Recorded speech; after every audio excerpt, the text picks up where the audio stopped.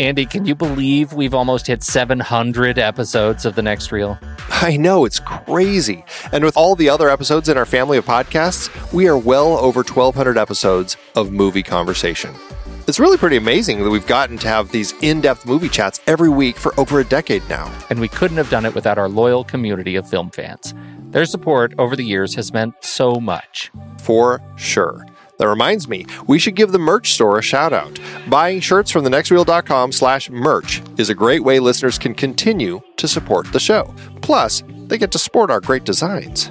Absolutely. I think sometimes folks forget we have a variety of shirts, mugs, phone cases, and more available. In fact, a great place to start is with a shirt sporting the Next Reel's logo. We also have that classic Fast Times Spicoli Surf School tee, or the weirdly popular Rusty's European Tour shirt.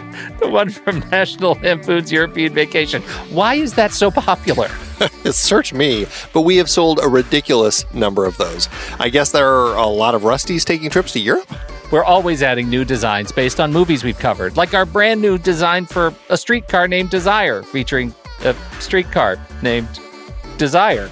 So if you want to rep your love of TNR and films, head to thenextreel.com/merch. Every purchase helps us continue to have these weekly in-depth conversations. So visit thenextreel.com/merch today. And as always, thanks for listening and being a part of the Next Reel community. We've got lots more great movie chats coming your way. It is hard to believe that we have been having in-depth weekly conversations about movies since 2011. Oh, I know, you're telling me. Producing this show week after week requires a ton of work behind the scenes. If you'd like to help support our efforts, one easy way is by using our originals page when shopping for books and movies that we've covered.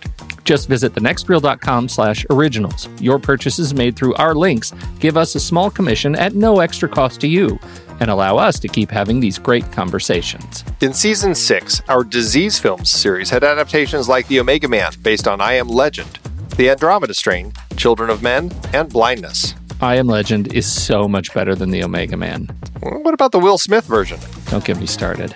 For our This Is Real Life Jack series, we talked Black Hawk Down and Seabiscuit, some great true stories based on fantastic books. And we had more listeners' choices like The Fly, The Emigrants, and Scott Pilgrim vs. the World. You just did a series on The Fly on the Sitting in the Dark podcast. Did you read the original material? Wasn't watching every Fly movie enough? Our Big Betty Davis series featured adaptations like The Little Foxes, Now Voyager, All About Eve, and Whatever Happened to Baby Jane. Are you calling Betty Davis big? Only in personality and force. She is a force to be reckoned with. We talked about the entire The Godfather trilogy, of course. Iconic page to screen, even if it is just the one Mario Puzo book. I wonder if Coppola will ever make The Sicilian. We also had some Zhang Yimou adaptations with Judo and Raise the Red Lantern. Absolutely gorgeous movies. And don't forget the Hughes Brothers series with From Hell, based on the graphic novel. Brilliant material. Kelly Reichardt gave us Wendy and Lucy and Certain Women, adapted from short stories. Plus more Hayao Miyazaki as we tackled Howl's Moving Castle. Find all these books and more at thenextreel.com/originals. Every purchase supports the show. Get the full list of adapted films that we've covered at thenextreel.com/originals and start your next read today.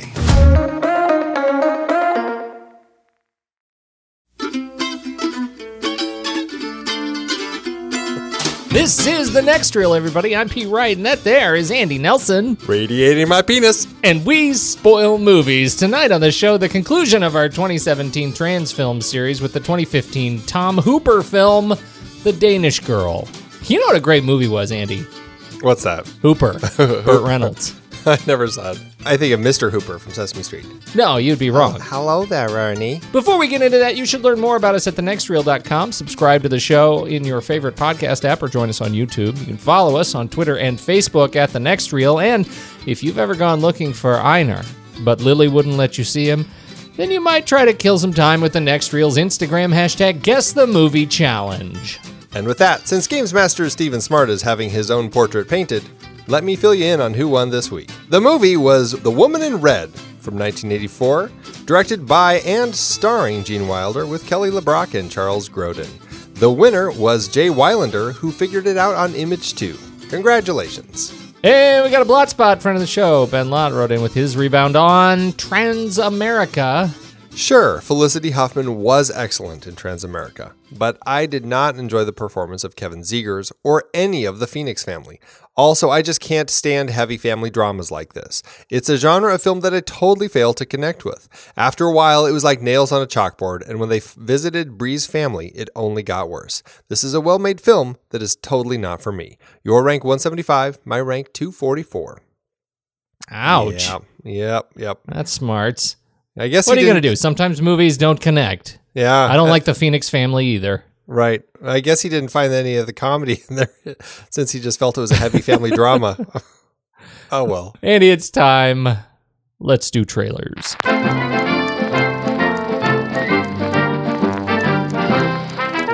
My film, Pete, is Lowriders from it was released at the LA Film Festival in 2016. It's coming out later this year.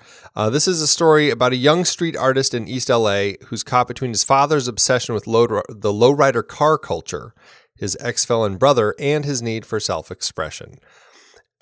It doesn't sound like something I would normally be drawn to, but it looks interesting. It's a glimpse into worlds that I just have no sense of. You know, the graffiti culture, the lowrider car culture. I just don't, it's nothing I've ever clicked with.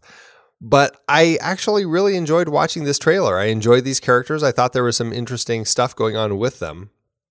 And then I saw Demian Bashir popping up in the trailer as the father, and that got me really excited because, I mean, ever since I saw him in A Better Life, I just think that he's just one of the greats. I mean, he's just really is a powerful actor. And then he pops up in, Tarantino's stuff. I mean, he's an actor who carries a lot of weight and is a very interesting figure to watch. And so this film, directed by Ricardo de Montreal, I'm not quite sure how you say his name, but he's a Peruvian director and who hasn't done a whole lot other than a few Peruvian films. But this looks like his big Hollywood breakout film. And so, I'm curious about it. It's one of those films that I guess I'm going to look at it kind of like Hustle and Flow, where it's going to introduce me to a world that I know nothing about, but hopefully one I can walk away with having some respect for and find that the characters are really compelling. That's what I'm kind of getting out of this trailer. Plus, Eva Longoria is in it. So, what do you think of it? I'm right with you. I'm totally curious about it just because of the world that it inhabits. But Damian Bashir, absolutely. Also Theo Rossi, who is, I just adore this guy's work. He was Juan Carlos Ortiz in Sons of Anarchy. I didn't watch a lot of Sons of Anarchy, but he was great. And Luke Cage, he was Shades. Yeah.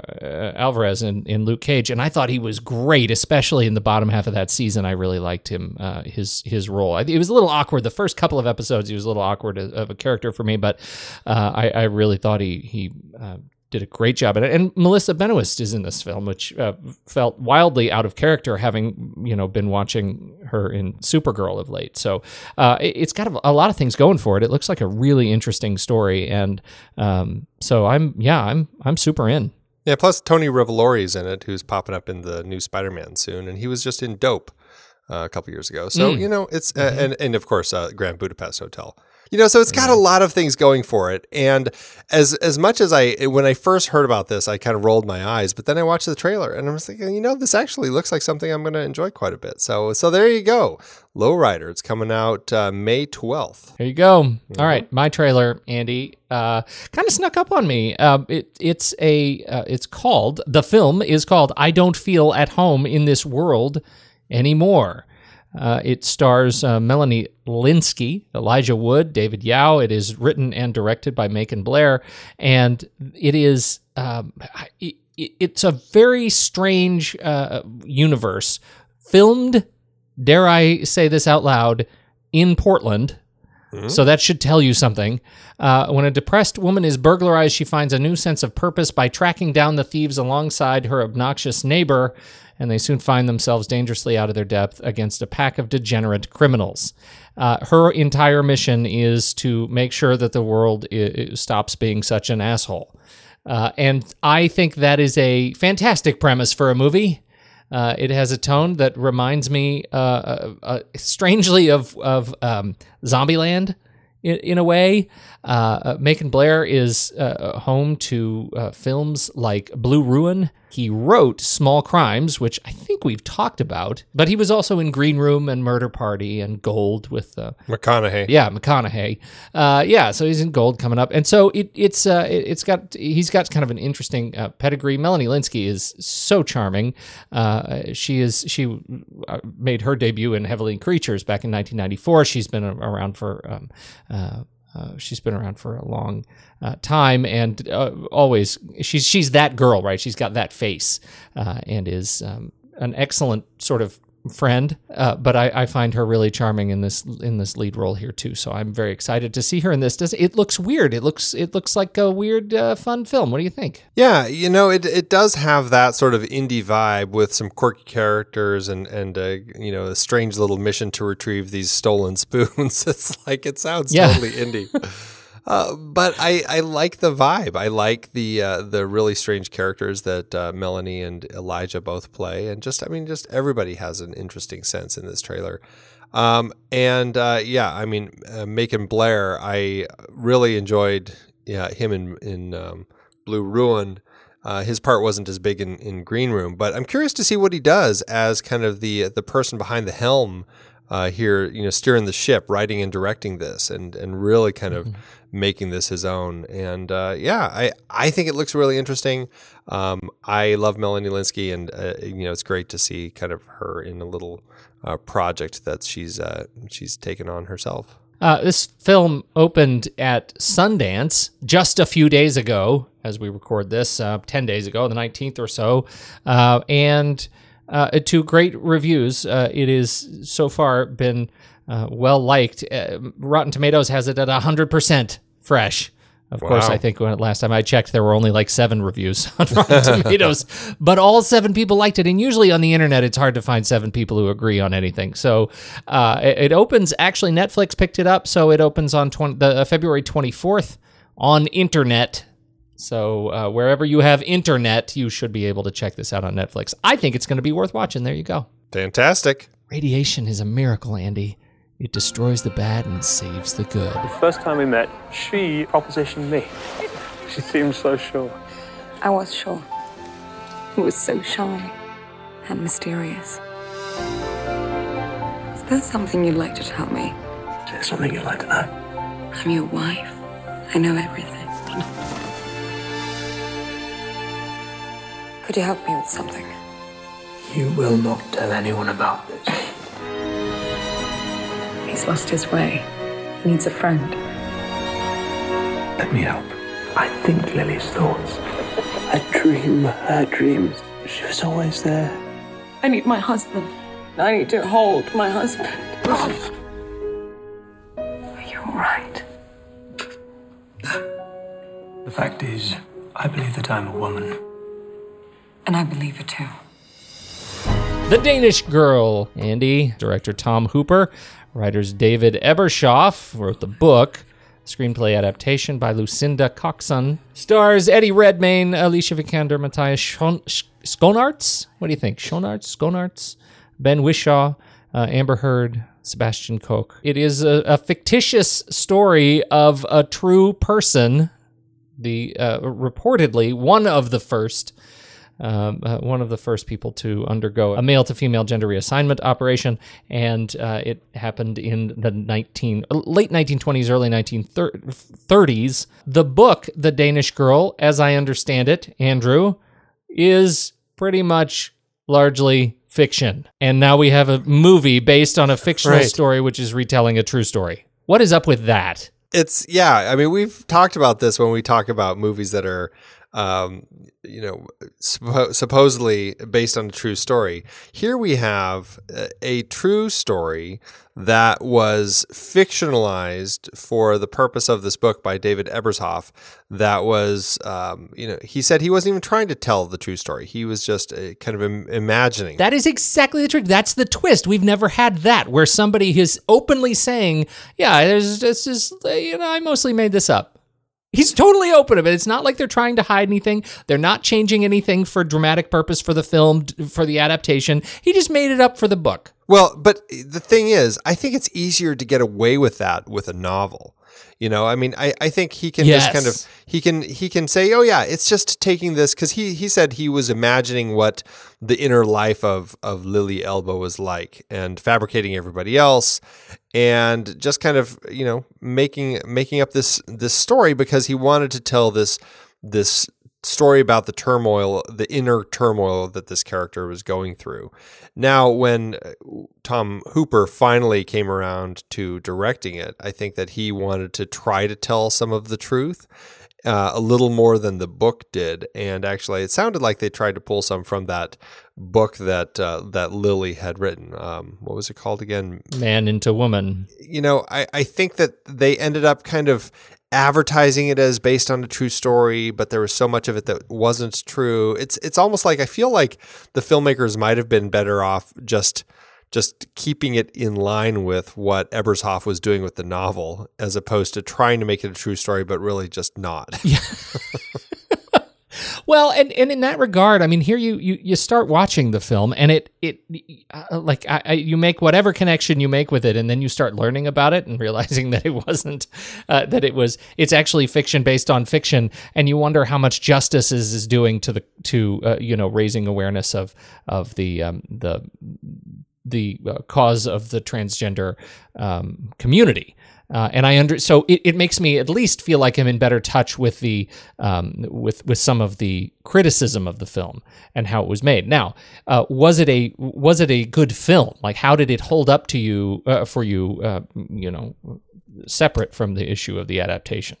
Well, and this was my first viewing of it, and I thought it was fine. I mean, I didn't hate it. I didn't love it. It was, for me, it just felt, it's in a weird place because it felt like what I get from some films that are based on true stories, like biopics, where I'm like, okay, that was an interesting view into their life. I'm glad I know that about that person now, even if I didn't really love the film and probably won't return to it. But then when you read about it and you learn about it, it's like, well, okay, but then I'm not really learning about much of the truth of the people. So where does that leave me? And so, I mean, I enjoyed it at the time, but after the fact, it's like, well, I kind of wish that I learned a little bit more about the actual people. So it's a weird place to be in the end of this film, you know? I do. I am still wildly conflicted about this movie. And the second time watching it, I didn't get any better because there are some elements that I do love, that I really adore, and specific elements and that keep me connected to this film. And overall, the film is less than the sum of its parts. Yeah. Which I find so disappointing, right? I find it actively frustrating because there are some things I hold in such high esteem, and yet, boy, do I find that it drags in places for long stretches I want to be just through, and so that was challenging for me. So we mentioned a little bit about the fact that this was the adaptation by Lucinda Coxon. What did you think of the way the script was architected? Knowing that I'm assuming that neither of us have written or have read any of the or source material. She's also written Wild Target and The Heart of Me. Neither of those are films that I have seen. Heart of Me was 2002, Wild Target 2010. It's I mean, I think it's fine. Again, separating from the true story, I think the story is an interesting one. It certainly is a nice glimpse into kind of an inner turmoil that this particular person, Einar, is going through as he is realizing that as he kind of discovers through this happenstance where he has to pose for his wife's paintings in women's clothing, that really he connects with it, and all of a sudden it kind of creates this shift in him, and he realizes that he's kind of a woman inside. It was a very interesting transformation, and I actually really enjoyed those elements about his just kind of exploration and learning and trying to figure out exactly what was going on. But it was interesting because I did read some people who kind of complained about the script and how this was Kyle Buchanan writing in Vulture, complaining that this was part of a trend of queer and trans films that are actually about straight people, which I thought was kind of a funny way to look at this. And I'm like, well, it does really. We are seeing this whole story through Gerda's eyes. This is his wife, played by Alicia Vikander. And then I learned that there, in the actual history, it sounds like she possibly was a lesbian and might have actually been drawn to Lily when he kind of made that transformation, and just like all this stuff that's like they clearly didn't explore at all. So it's strange. It makes for a really strange script. And again, I'm kind of getting off tangent again, but I think I enjoy kind of some of the elements that Lucinda put into this story, trying to kind of create this story and craft this journey that Einar is taking as he transforms into a she and becomes Lily. But that being said, I do wonder if there were better ways to approach it. Now, I wonder. You say that you felt like they didn't really explore the potential angle that Gerda was a lesbian and sort of fancied the feminization of Lily. I'm not sure I agree with that, especially in the beginning. I think so much of what I like about both of the portrayals of these characters by Vikander and Redmayne is that they're both struggling with their own identity, right? I mean, they're struggling with who they are, and I think that's one of the things that this film really does well in a way that the other two films that we've watched in this series have already sort of moved beyond, right? I mean, the protagonists in those films are already sort of settled in their direction. There's no there's no going back. There's no and this film is at a different point in our protagonists, struggle with identity, with gender identification, and discovering that he is a she at a place that we haven't seen before. And from the outside, I appreciated seeing that struggle and seeing the way Eddie Redmayne portrayed it. I think he did an exceptional job there. If that was the goal, I really like that. And to Alicia Vikander's credit, I found her as such a wildly enthusiastic enabler that it was pretty clear to me early on, especially on second viewing, that she was also dealing with some maybe settled identity issues. I don't think they never really said anything overt, but at least in the beginning, it was so easy for her to get around the fact that this was going on in her husband. That it felt more like more than just sort of kinky bedroom play for her, like her reaction to it, her enthusiasm about it, and her adopting it. It felt too natural. Like it really felt like they were sort of saying something there. Well, and I totally agree with you. I mean, I do see all of that, and I did feel like they had some of that exploration. And I guess my sense was that it wasn't so much that that they were saying, hey, she might have some lesbian leanings here, but it was actually like she was just so in love with Einar that it's like it almost was at this interesting place where she wasn't really sure how she felt anymore, whether he was showing up as Einar or as Lily, and it was an interesting exploration for her. I didn't see it as, like we never see her outside of that relationship finding interest in women, and I guess that's kind of that side of it that they didn't explore. And I guess like some of her artwork has that tone to it and everything. And so I don't know. I mean, they didn't necessarily need to lean in those directions to kind of give the film a totally different overall tone. I think the film tells a story about these characters. Like you said, these are really interesting characters. I find both Einar / Lily and Gerda very interesting, and their relationship is a really touching relationship, and it's nice getting to explore it on screen with them. I guess my sense is that I just wonder if Lucinda, in all the iterations of the script that she wrote over the 15 years it came to actually get this thing made, if it might have been a stronger film if they had just stuck with more of the truth. But it's so hard to say. That I think is I think that is the better question. Would it have enabled them to tell the story in a way that actually met more more needs kind of cinematically, right? Or connect with more people kind of emotionally. I think there's definitely a case to be made there. Tom Hooper as a director, it seems like this thing jumped through a lot of hands before it landed in his. Yeah, actually, at the very beginning, I believe when Lucinda started writing this script in 2000, I think it was Neil LaBute who actually first optioned the book and had her start working on it. And it took a couple years to get it into place and everything. And then I think that it went back and forth quite a bit, trying to find the right people to helm it. I think after Neil LaBute left, I think Nicole Kidman was attached for a while to actually play Einar. She was going to produce, and they couldn't find somebody to play Gerda.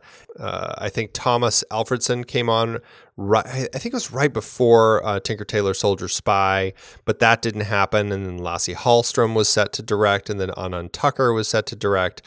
And finally, Tom Hooper read the script, and he claimed to have cried 3 times when he read it. He was so touched by it, and he knew that he had to direct it. And in all this time of all these different people involved, there were like 20-some different iterations of the script. And Tom Hooper ended up going back to one of the very early drafts of the script. And, he's an interesting director. He's done Les Mis.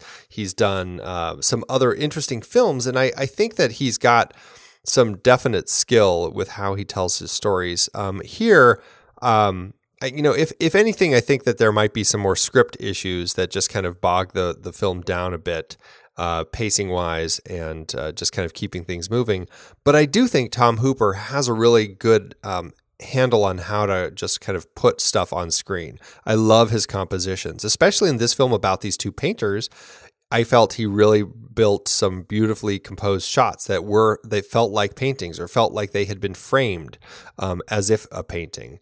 A lot of that, and some really beautiful shallow depth of field shots. I love those POV shots when Einar first puts the stockings on. You get those beautiful POV shots, a really narrow depth of field of him feeling the leg in the stocking. You can really get a sense of the character. And so I just enjoyed the way that he put it together. That is the thing that attracts me the most to this film above any of the performances, which I think are exceptional in many places. The way this film looks, it is a work of art. I credit to Hooper and to Danny Cohen, cinematographer. It is as beautiful a job of just shooting and framing and lighting, compositing, everything about the look of this film I am enamored by. I can't let it go. You mentioned the very shallow depth of field, but the very wide depth of field when they're doing these long shots down the apartment, the corridor of the apartment, where it looks like this incredible 2D mat of just everything is in crisp focus down 3 hallways until somebody walks in the room and you realize, oh my God, it's not a still. It's not a postcard. It's an actual moving image. It is, I find it just stunning in so many ways, and with some wonderfully surprising framings, putting the actors, the focal point in the frame, in a very strange place in the frame, but not so aggressive as you might get in some other of the more sort of avant-garde films that we've talked about, or film noir. Like, we end up with just some really tastefully and artistically composited frames that I'm just so touched by, which makes it so hard for me to say I'm never going to come back to this film because I just like the look of it so much. I may just turn the volume down and let it play. If nothing else, it's an incredible screensaver. Yeah. Is that a huge insult? No, I think that speaks to the film, though. It's beautifully done, but it could use some story boost to kind of give us a little more interest in the actual story going on here. Yeah, technically, it is a masterpiece. I think it's just fantastic. Yes. First shot, last shot, Andy. Oh, first shot. So the first shot is, we have this chilly landscape. It's kind of a field. There's a little creek running through it, some yellow flowers in the foreground, some bugs flying through, leading into a series of other cold landscape shots, really beautifully composed. Again, I love particularly the that creepy tree that has no leaves from the fall. We have the reflection of it in the lake. A lot of beautiful, cold, just landscape shots before we settle on this shot of the cliff with some sun shining through some clouds, where we get the title screen. And the last shot, we have followed Hans and Gerda. They are standing high on this cliff. They're in Lily's hometown, and this is where many of the shots from the first shot were taken. And they're standing on this cliff. They discover that they're in this location, and Gerda's scarf. This is the same scarf that has been handed back and forth between Lily and Gerda through the course of the film. It's blown off of her neck and is swept away in the wind, and it is whipping around. We're intercutting between Gerda's face saying, let it fly, and she starts to cry, and the last shot is the scarf is heading out to sea. It is free. It is a free scarf. It is free. And that is the last shot as the end bug. credits roll. She just let it go. What'd you think? How did these things relate? Well, definitely we get a sense. Initially, I was kind of questioning these landscapes, and then I learned right away that this is a painter, and he paints these kind of cold landscapes. And these, it's almost as if these were inspiration. But I liked how it was like a landscape that was kind of frozen in its place. And then at the end, we have the same landscape that we've returned to now at the end, but we've got this little glimpse of freedom flying through. It's as if we've seen a transformation of Einar into Lily over the course of the film, from the kind of the frozen on the inside to now having this little glimmer of life. And so I thought it was nice. I liked that connection. I did too, and I also liked the way it was played by Vikander too. And in Gerda's case, she actually sort of resolves her transformation too, right? And she is in love with this other man, and they're sort of able to say goodbye in a place that was obviously important to Lily, because they've now witnessed the 5 trees and the sort of valley that Lily had been painting throughout the course of the first act of the film, which I thought was very touching. I thought it was a really nice resolution. And I think it really demonstrates what the appreciation, as you say, of the art and the source of inspiration for the artwork. I think that was handled really well between the first shot and the last shot. They sort of bookend the beauty of the landscape that these people are trying to capture in paint. I think it was lovely. It kind of reminded me actually of Never Let Me Go.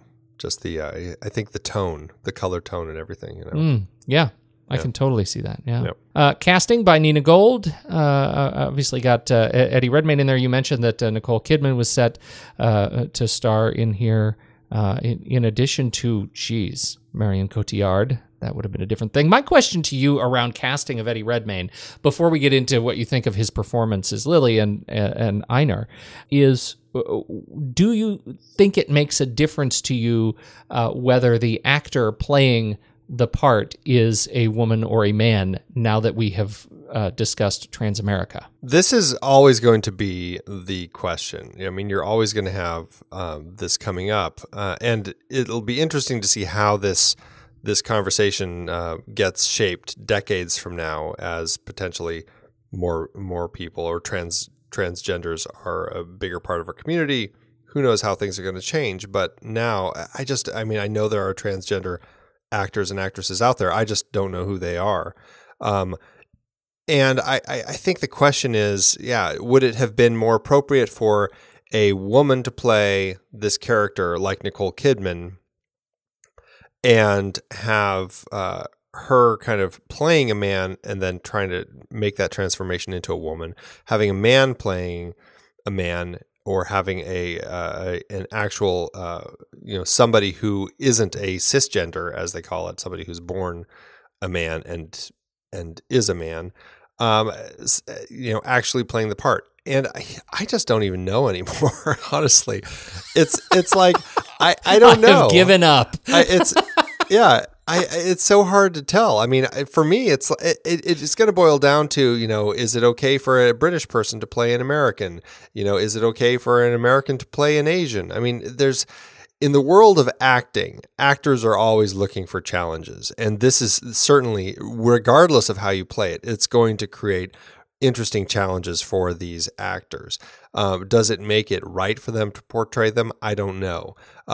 in the sense of where we were with Transamerica, where Bree had already gone through some surgeries, so is a lot closer to being a woman than a man, I think it did make more sense to have Felicity Huffman playing that.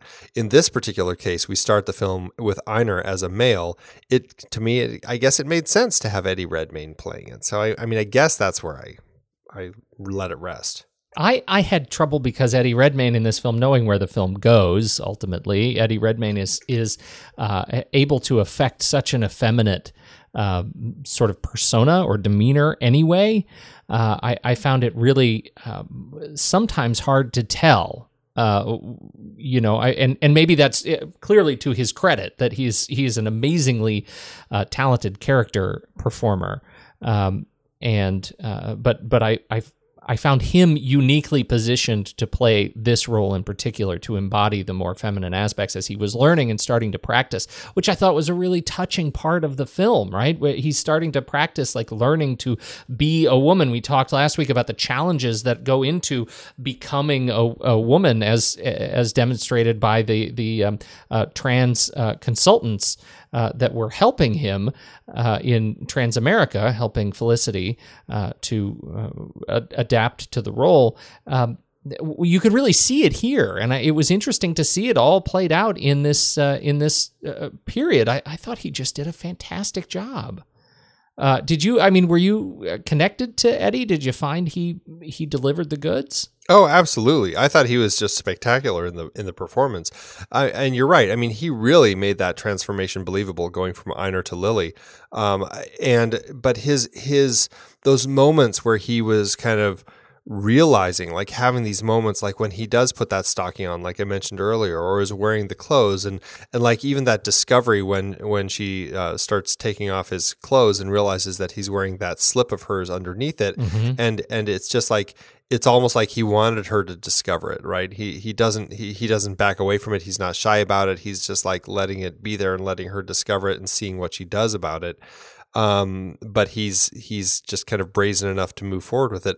I found him so compelling. And then when he kind of finds this relationship with Henrik as he kind of is flirting with that, and the idea of being a woman in Henrik's eyes, only to be kind of dashed when Henrik reveals that he's actually gay, and it's almost like this little game that he's playing with Einar. I don't know. I just really enjoyed all those elements that Eddie was bringing to the script here, and I felt it was very compelling all of the time. How about Vikander? I'll tell you, as Gerda, she hit me the wrong way in the first 15 minutes of the film. Why is that? I had a tough time acclimating to her performance. I felt she was a little bit, and I'm speaking, I think mostly to my sense memory of her the first time I saw the film. I thought she was too bull in a china shop. It was too much, too over the top, it was just too much. The second time I saw the film, knowing kind of what I was getting, I acclimated to her much more quickly, and I thought her aggressiveness was such a delightful and sort of masculating trait to the effeminance of Redmayne's portrayal. Like they were well paired for the journey that they were about to take together, and I don't think I saw that coming the first time I saw the film. The second time, it was much easier to kind of grab hold of what she was going for. I thought she was great. I really enjoyed her in this film. I mean, she's one of those actresses that for me just seems to have really come out of nowhere the last few years, and just everything she does, she just is really hitting it out of the park. I mean, God, she can do anything. I know. It's like from this to The Man from U.N.C.L.E. I mean, she's just great, except for Jason Bourne. But you know, she's pretty spectacular in this film, and I really felt her curiosity about this whole thing. And I think the scene that really hit me with her was when she was talking to Lily, and it's just like, look, I just want to talk to my husband again. Can you bring him out? I just need to talk to Einar again. And Lily's just like, I just can't. And that was so heartbreaking. It's almost like this game that they had been playing, and it's almost like she's kind of hit this point where she's realized it isn't really a game, and she's stuck in this, and this is how it is now. And it was really, I don't know, it just really kind of struck a chord with me. You know if Alicia Vikander and Noomi Rapace have ever done anything together? I don't think so. That would be a film I would see. 'Cause the way we describe Alicia Vikander, like they just came out of nowhere. That's the exact same feeling I get with Noomi Rapace, like just out of nowhere and can do anything. Yeah, well, that is very true. They should be in something together. They should be in something together. Somebody put them in a movie together. I think it's interesting to picture Charlize Theron, Gwyneth Paltrow, Uma Thurman, Marianne Cotillard, Rachel Weisz as Gerda. They were all people who at one point in time had either been considered or had signed on. And I don't know. I really, it's one of those things, you never really can exactly picture somebody else doing it once you've kind of locked somebody else in. But there are some interesting Marianne options there. Cotillard. Oh, I can't picture her. Marianne Cotillard doing this. I could picture her in a heartbeat. Yeah. Yeah, Rachel Weisz, I can. Yeah. Uma Thurman, Charlize, Gwyneth, I have a harder time. How about Matthias Schoenaerts as Hans Axel? He's an interesting actor. I mean, his part's not huge, but I enjoy the role he plays here. I had seen him in Rust and Bone, which I enjoyed quite a bit, and The Drop, which I can't remember him in that, but I know he was in it. I find him compelling. I think his part of the film was an interesting twist. But there wasn't a lot there, so I guess I don't have a lot to say about him. But I mean, I like him as an actor. Me too. I thought he was great. I thought he actually was a wonderful grounding influence, and it was always. I found that that's one of the things that they did well in terms of delivering these little turns of unexpected heart in the film after Redmayne gets beaten up, or Einar gets beaten up in Germany. Paris. Who does he choose to, or Paris, I'm sorry.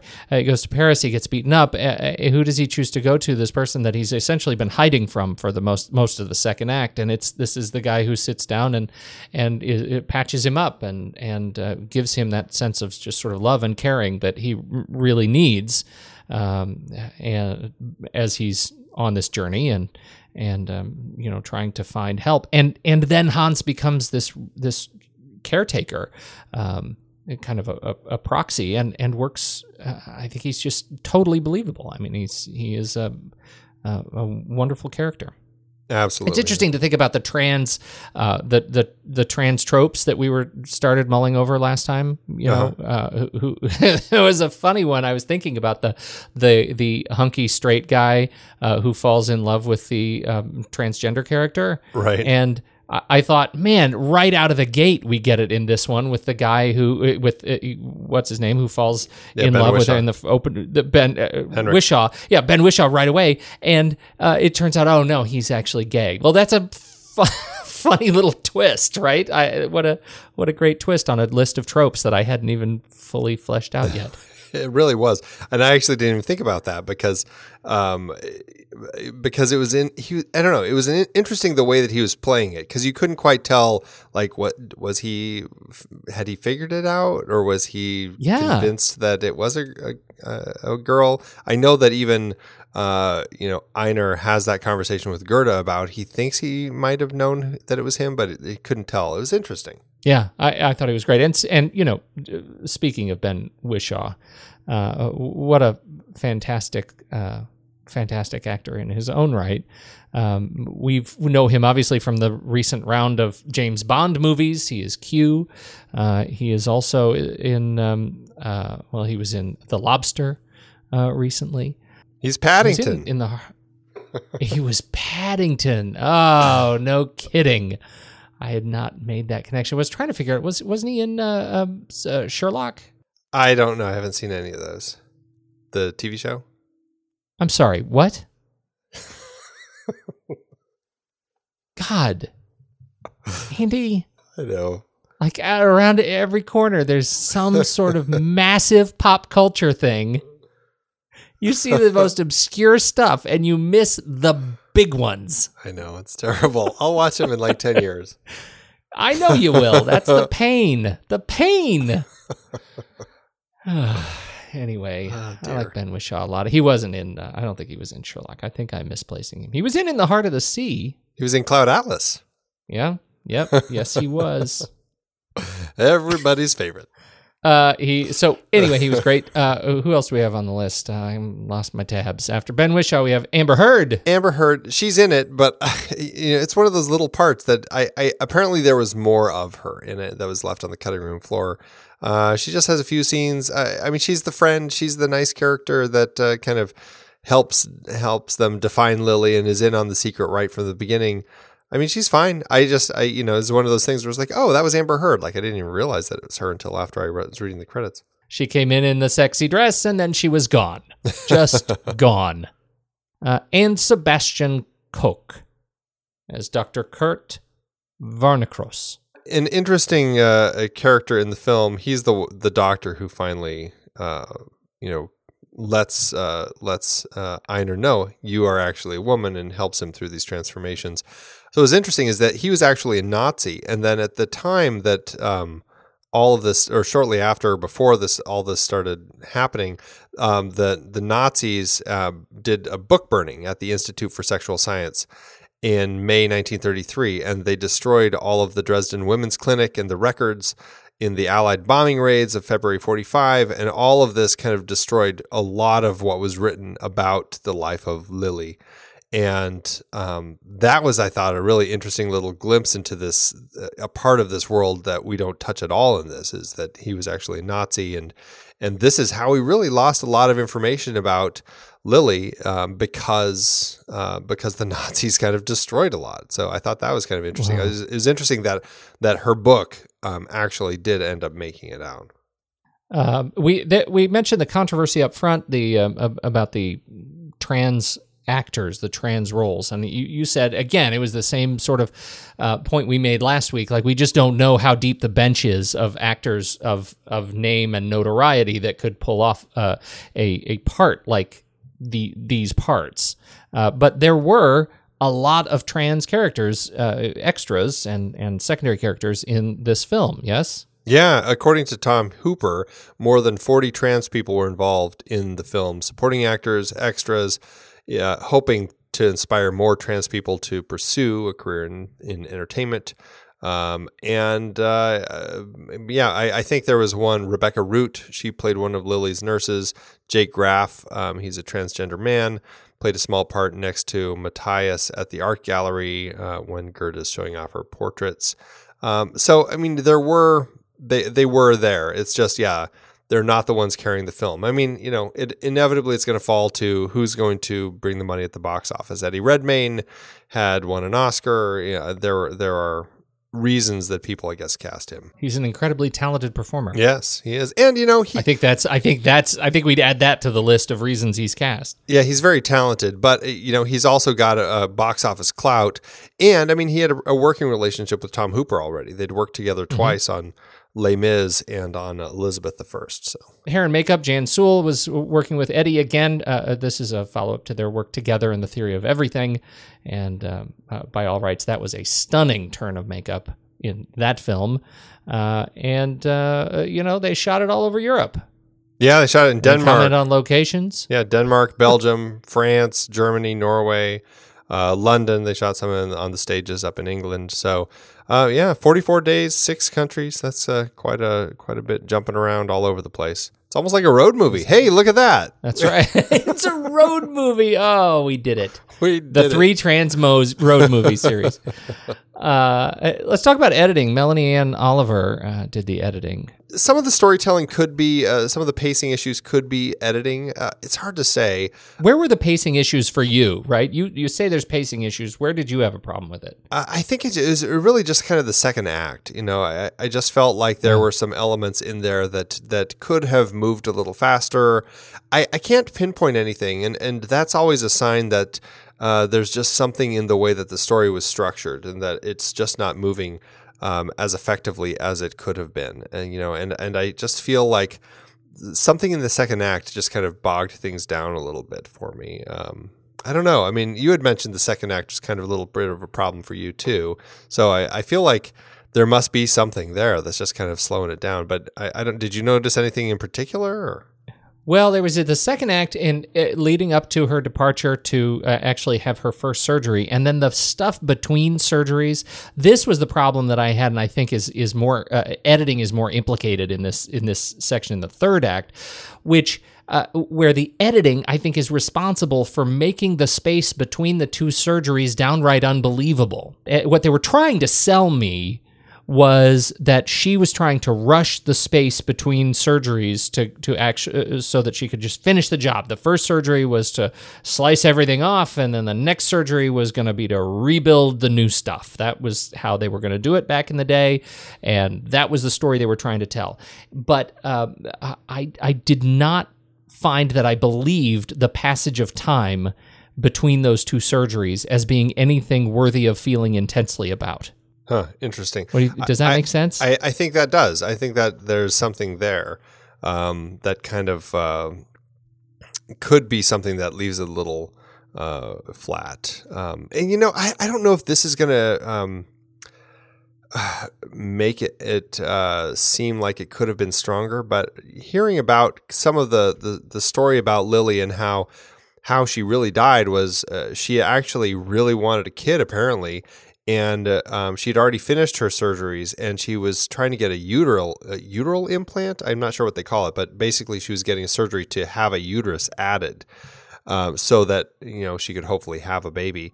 And there was, I guess, complications in that, and that's what ended up leading to her death. Wow. That's a really interesting element that never gets explored in this particular film, other than I think Lily says a line at some point about, somebody asks about kids or something, and she's like, oh, maybe, or something like that. It's kind of an offhand remark. I don't know. But they played it in a way where, I don't know, I just feel like there's an element to that might have strengthened the story for me, given me a little more to latch onto other than just this constant kind of going back and forth between Lily and Gerda as they were finishing up here, and maybe that's what it is like as we were getting toward the end, Gerda kind of felt like she was good with everything and kind of going along, helping Lily with the process. And it just kind of felt like we kind of lost conflict. And that, other than the fact that Lily was changing, I think that might be it, actually. It became just routine. That's it. I think that's the problem I had with it. They made it a routine relationship. Yeah. Oh, that's too bad. Yep. You know what I liked, though? Can I tell you what I liked? What did you like? The music. Ah, yes, Alexander Desplat. A beautiful score. I really do think that this score was a very, very lovely. I found it really reminiscent of the piano, which is one of my very favorite scores, the Michael Nyman score, and I think there were a lot of very similar, not motifs, but similar styles and structures. Certainly similar orchestration. Lots of great piano stuff in this score. Yeah, and I know that he had to work pretty fast to score this thing, and sometimes when these composers have very little time, they end up doing some amazing things. Yeah. So I he's just one of those one of my favorite modern composers working today, and I think he did a beautiful job. Awards, Andy. How did it do in award season? Oh, yes. Well, this film definitely got a lot of nominations, definitely for the performances. A few wins, and a number of them were really small wins. Of the bigger wins, Alicia did win supporting award for the SAG Awards. And as far as the Oscars go, it was nominated for 4. Best Actor, Eddie Redmayne. He lost to Leonardo DiCaprio in The Revenant. Best Costume Design, Paco Delgado lost to Jenny Beavan for Mad Max Fury Road. Best Production Design, Eve Stewart and Michael Standish lost to Colin Gibson and Lisa Thompson, also for Mad Max Fury Road. And then, of course, Alicia Vikander, who did win an Oscar for Best Actress in a Supporting Role.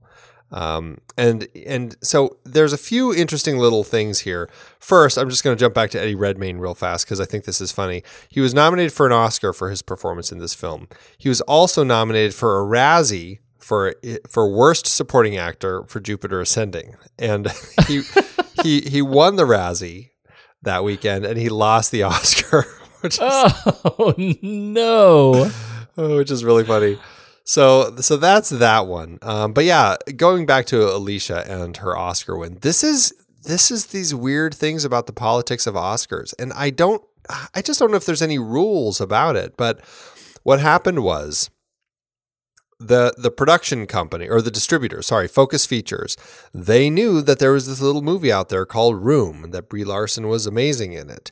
And they were concerned that if they pushed Alicia as Best Actress opposite Brie, that she would lose because, again, everybody knew Brie was amazing in that film. We've talked about it. She was. Sure. And so they pushed her as Best Supporting Actress in this film. A lot of people see that as a category fraud because she has almost a full hour of screen time, almost 50% of the movie's length. She is in the film, and they say that qualifies her for a Best Actress Oscar. And I don't know what the other supporting actresses said, but Alicia refused to comment on the debate. She won her Oscar. And, it's just, I don't know if the Oscar, if the Academy actually has policies for things like this, but clearly it wasn't something that bothered them. And they she got away with it, and they pushed her as supporting actress across the board. And so anytime she was nominated, or won, it was always as supporting actress. It's weird. And I was wondering this as I was watching the film. I'm like, this doesn't seem like a supporting role. She's constantly in it. She's like the character we're following. So, weird. But they should have actually been pushing Eddie as best actress. That would have been really brave. That's real courage. That would have been awesome. How did it do? Somebody's got to do it. That's right. How did it do at the box office? The movie cost $15 million to make, which, it was only a few years ago. It's only $15.3 million in today's dollars. It had a limited Thanksgiving release on October. When is Thanksgiving? A limited Thanksgiving release in October. November 27th, 2015, opposite Creed, The Good Dinosaur, and Victor Frankenstein, before it had a wider release January 22nd, 2016. It went on to make $11.3 million domestically and $53.9 million overseas, giving it an adjusted gross of $65 million. This gives it an adjusted profit per finished minute of about $425,000, which is pretty good. When looking at the profit per cost of our series, though, this one ended up the least profitable for its investors, making only 4 times its budget, whereas Priscilla made nearly 12 times its budget, and Transamerica made 16.5 times its budget. Still, it's nice to see these films all found an audience. That is really gratifying in a courageous theme of filmmaking. I have to tell you, I really enjoyed. I think I can say I really enjoyed all of these films, and certainly deeply grateful that we watched Transamerica. I thought that was a wonderful addition to my own catalog. Any closing thoughts on our transgender series here? I really enjoyed all of the films also. I mean, Priscilla is just such a fun film to watch. I've always loved that one. And it was great seeing Transamerica again, just for the performances. This one, again, I really enjoyed to watch the performances. I don't know if I'll watch this one again. I found the story, it had some issues. It wasn't completely as engrossing. It just, it felt like a biopic, even if it's kind of a false biopic. It's an alternative fact biopic. That's what this is. And to that end, it was entertaining enough. Oh, Andy, how timely. Your politics have oozed into our show. That's what I'm here for. Alternative facts are for everybody, Pete. They sure are. Oh, God. Well, you know what I feel like one of the things that I have taken away from this series is that there are a lot of other great transgender stories out there that I would love to talk about with you, and I think we should revisit this at some point. Keep the series alive, because I think there are some other great stories we need to add to the list. Yeah, definitely. Lots of good stuff. All right. Well, let's do it. It's time to rank it. Let's do it. Head on over to flickchart.com/thenextreel. You can swipe up in your podcast player of choice there, and I put all the links that you need right there. Just tap on the Flickchart link, and that'll take you straight to this movie, so you can add it to your catalog, your list, on flickchart.com. Here we go. Danish Girl, who's she up against? First, she's up against Mad Max, 1979. I'm going with Mad Max. Yeah, Mad Max is going to take her. The Danish Girl or The Host? I'm curious to what you will say, given your equal conflict. You know how I feel about The Host, but I would probably watch The Host first. I mean, this has some great performances. It's really interesting, but I would still pick The Host. I would absolutely watch The Host first.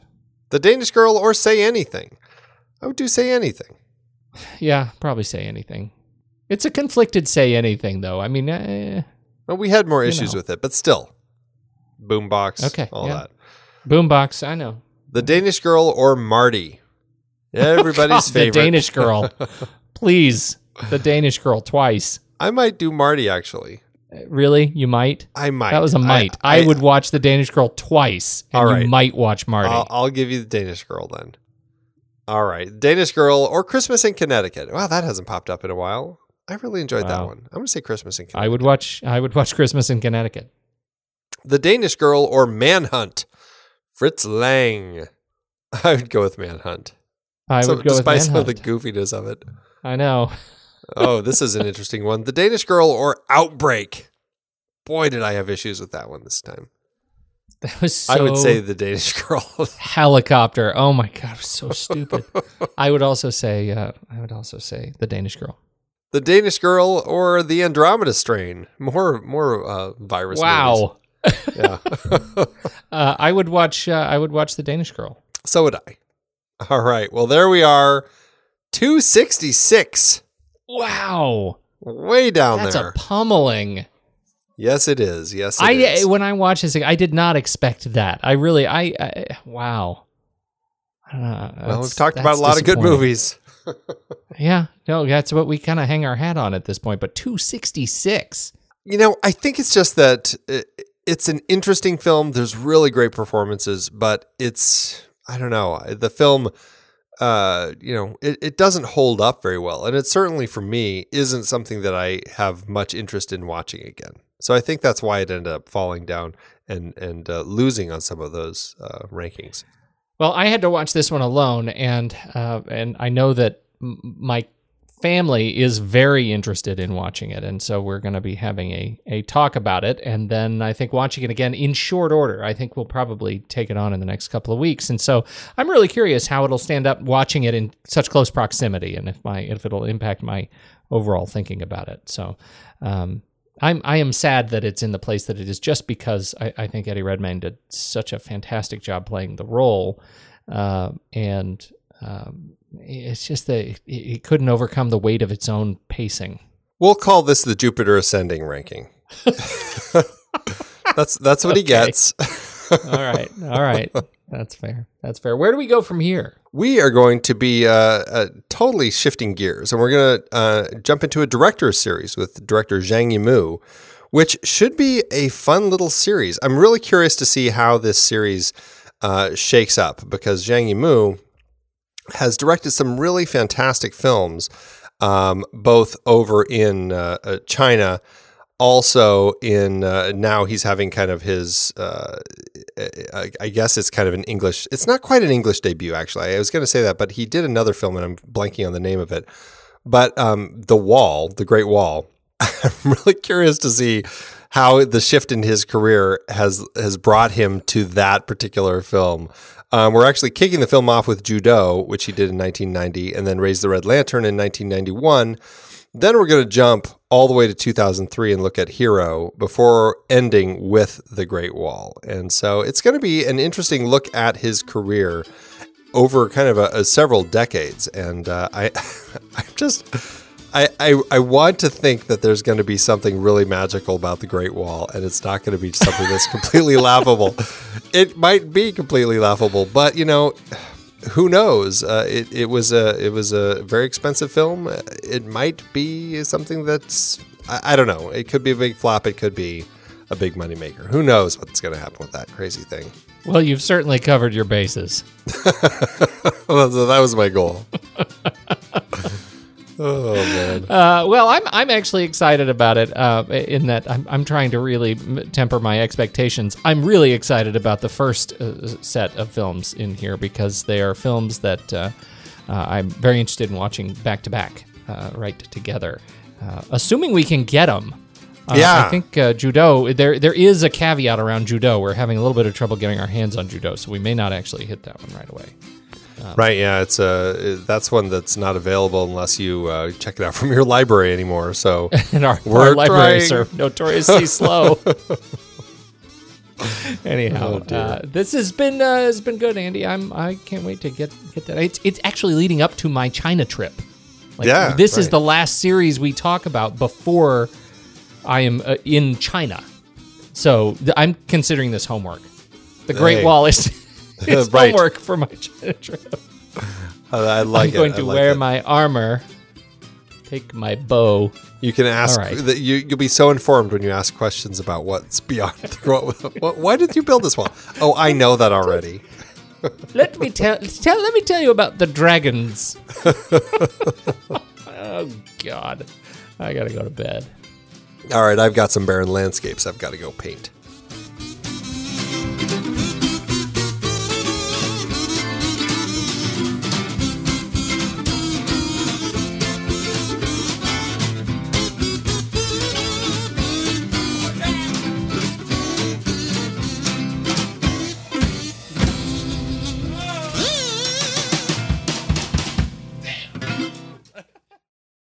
Amazon giveth, Andy. As Amazon always doeth. Why don't you go first? Well, I've got a 1 star by Fred Tarburton, who just about a year ago watched this. He says, "Not my kind of movie. Wife and daughter wanted to see it, so I endured." Thank you, Fred. Thank you for enduring.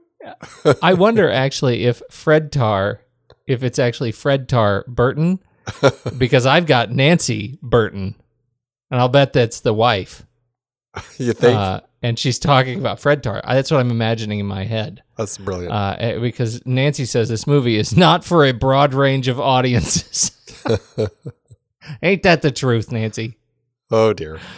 I guess I'm just too old-fashioned, she says, but watching a wife encouraging her husband to cross-dress and full frontal shots of Eddie Redmayne's junk is not my idea of a good movie. Jeez, to be fair, it's not the whole junk. It's not a full Andy, as they say. The full Andy. Never get tired of that. Oh, dear. Oh, dear. Thanks, Amazon. I've been podcasting since 2006. In that time, I've tried countless hosting platforms, but in August 2022, we switched to Transistor to power all of our shows here at True Story FM, and it's been a game changer. I love that Transistor allows unlimited podcasts and storage without extra charges. We can publish so much content, and we do. If you want to start up a podcast, do yourself a favor and host your show on Transistor. With their one-click publishing, you can get your new show onto all the major podcast directories effortlessly. And their website builder lets you quickly build custom sites for each show. The detailed analytics are invaluable too. You can access all kinds of listener data anytime. Oh, and the versatile players allow you to embed episodes anywhere to reach new listeners. Plus, the team behind Transistor is super responsive and keeps making the platform even better. After using countless hosting services over 15 plus years, Transistor has been, hands down, the best podcast partner for us. If you want a hosting platform to take all the worry out of getting your podcast out into the world, go to thenextreel.com/transistor and check it out. Support our show and support your own show by going to thenextreel.com/transistor. Start growing your podcast today.